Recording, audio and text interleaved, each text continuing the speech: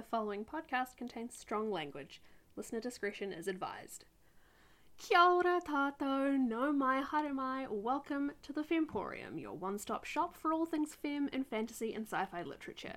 I'm your host, Tori, and this is a special Christmas episode! Except I'm not actually talking about Christmas. Not much, anyway. I'm still at my parents' house, so the ambiance is still going to be unique, and I'm drinking eggnog. I made up the base yesterday, which I was a little concerned to discover is basically just custard, and I'm going to be trying it with the fucking dog. Anyway, I'm going to be trying it with the assorted liquors that I've taken from what I have assumed to be my dad's public liquor cabinet. Now, I wanted this episode to be like the Bird of the Year special, where I downed some wines, smashed the episode out in an hour, and this one was a little harder to do than that.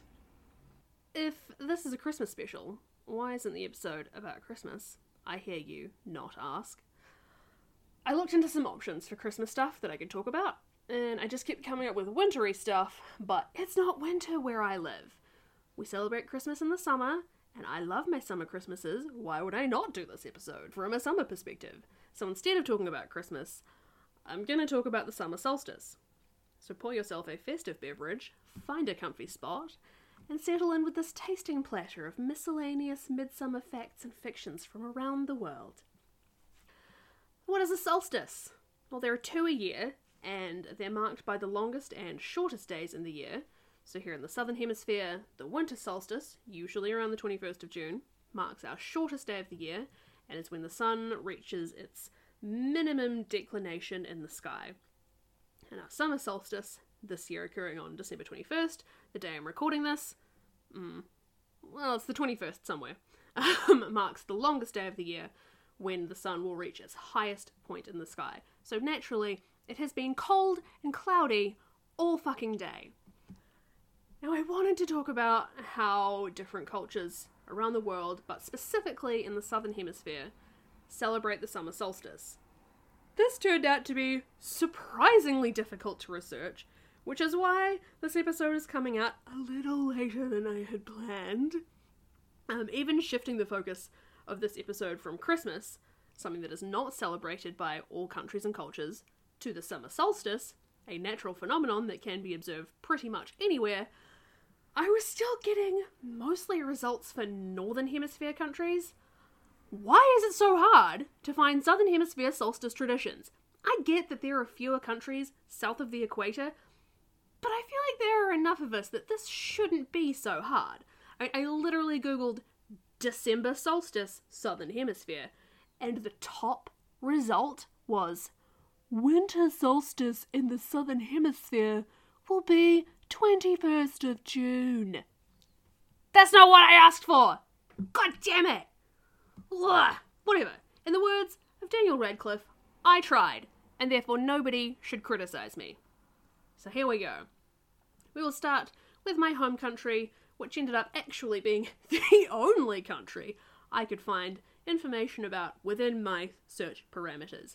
And I got most of this from an article on the spin-off. Here in Aotearoa, yesterday, is Te Marawaroa or Orongonui, the time when Hine Raumati, the summer maid, sends her lover, Tamanui Te Rā, the sun god, on his journey back to his winter wife, Hine Takurua, the winter maid.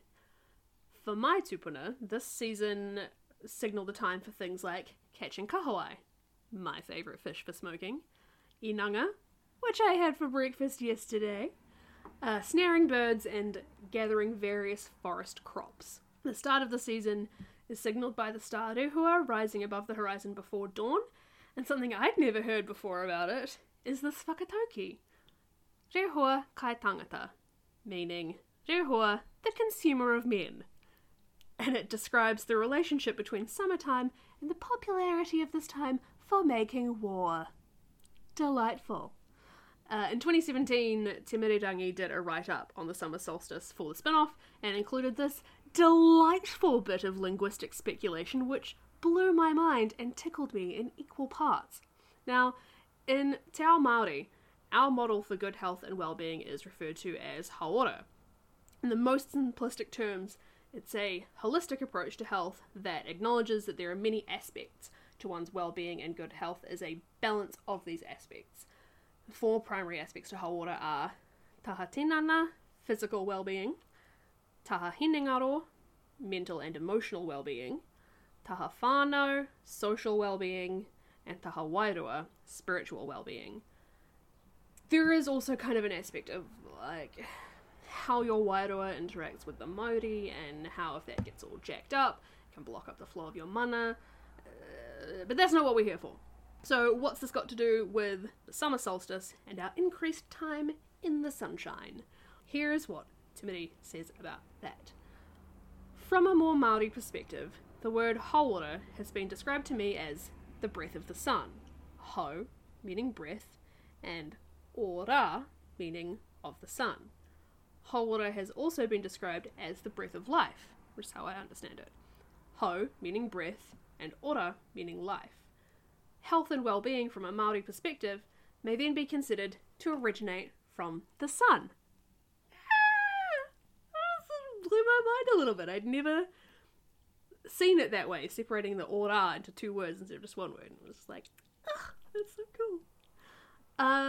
So this is the part where I gave up trying to keep it December summer and decided to just work with what I could find. So here are some assorted stories, traditions from around the world about the summer solstice, okay?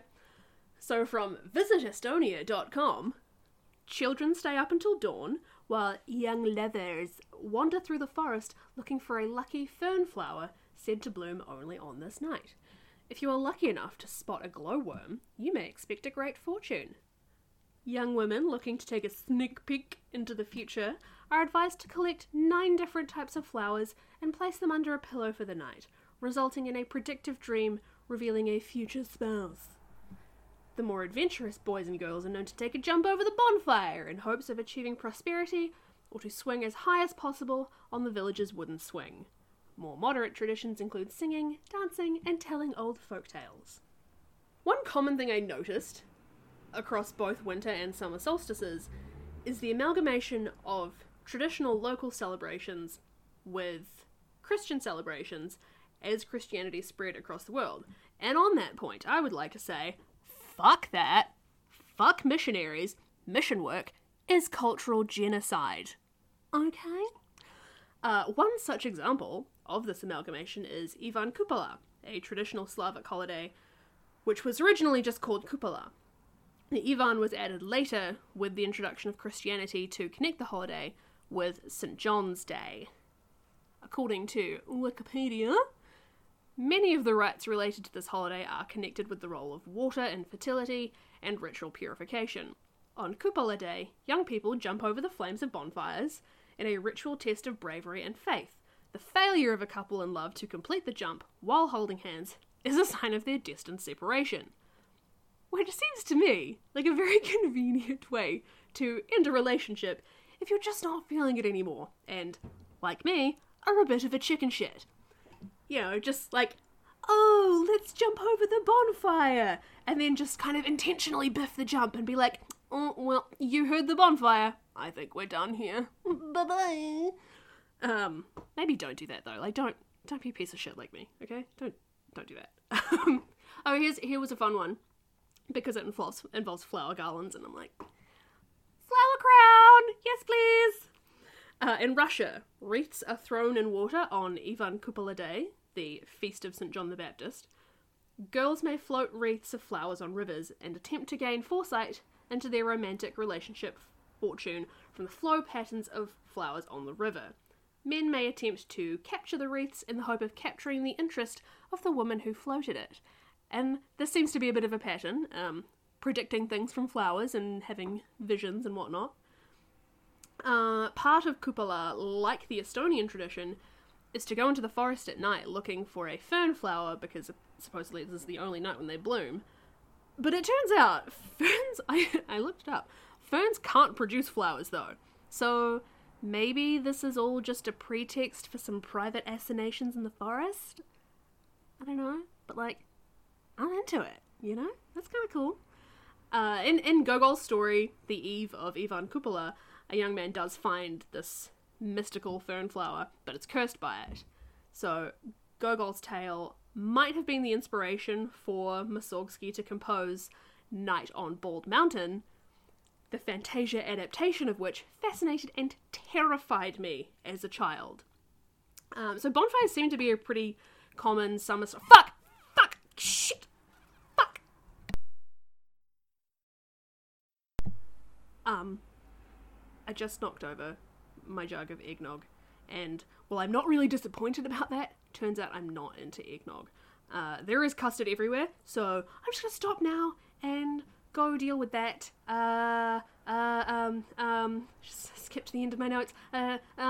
Have a great, whatever holiday that you might be celebrating right now. Please stay safe on the roads. If you're traveling, wear a mask, wash your hands, keep good contact tracing records, and if you're in New Zealand, for the love of all that is good and holy, please keep scanning in with the COVID Tracer app. Okay, bye.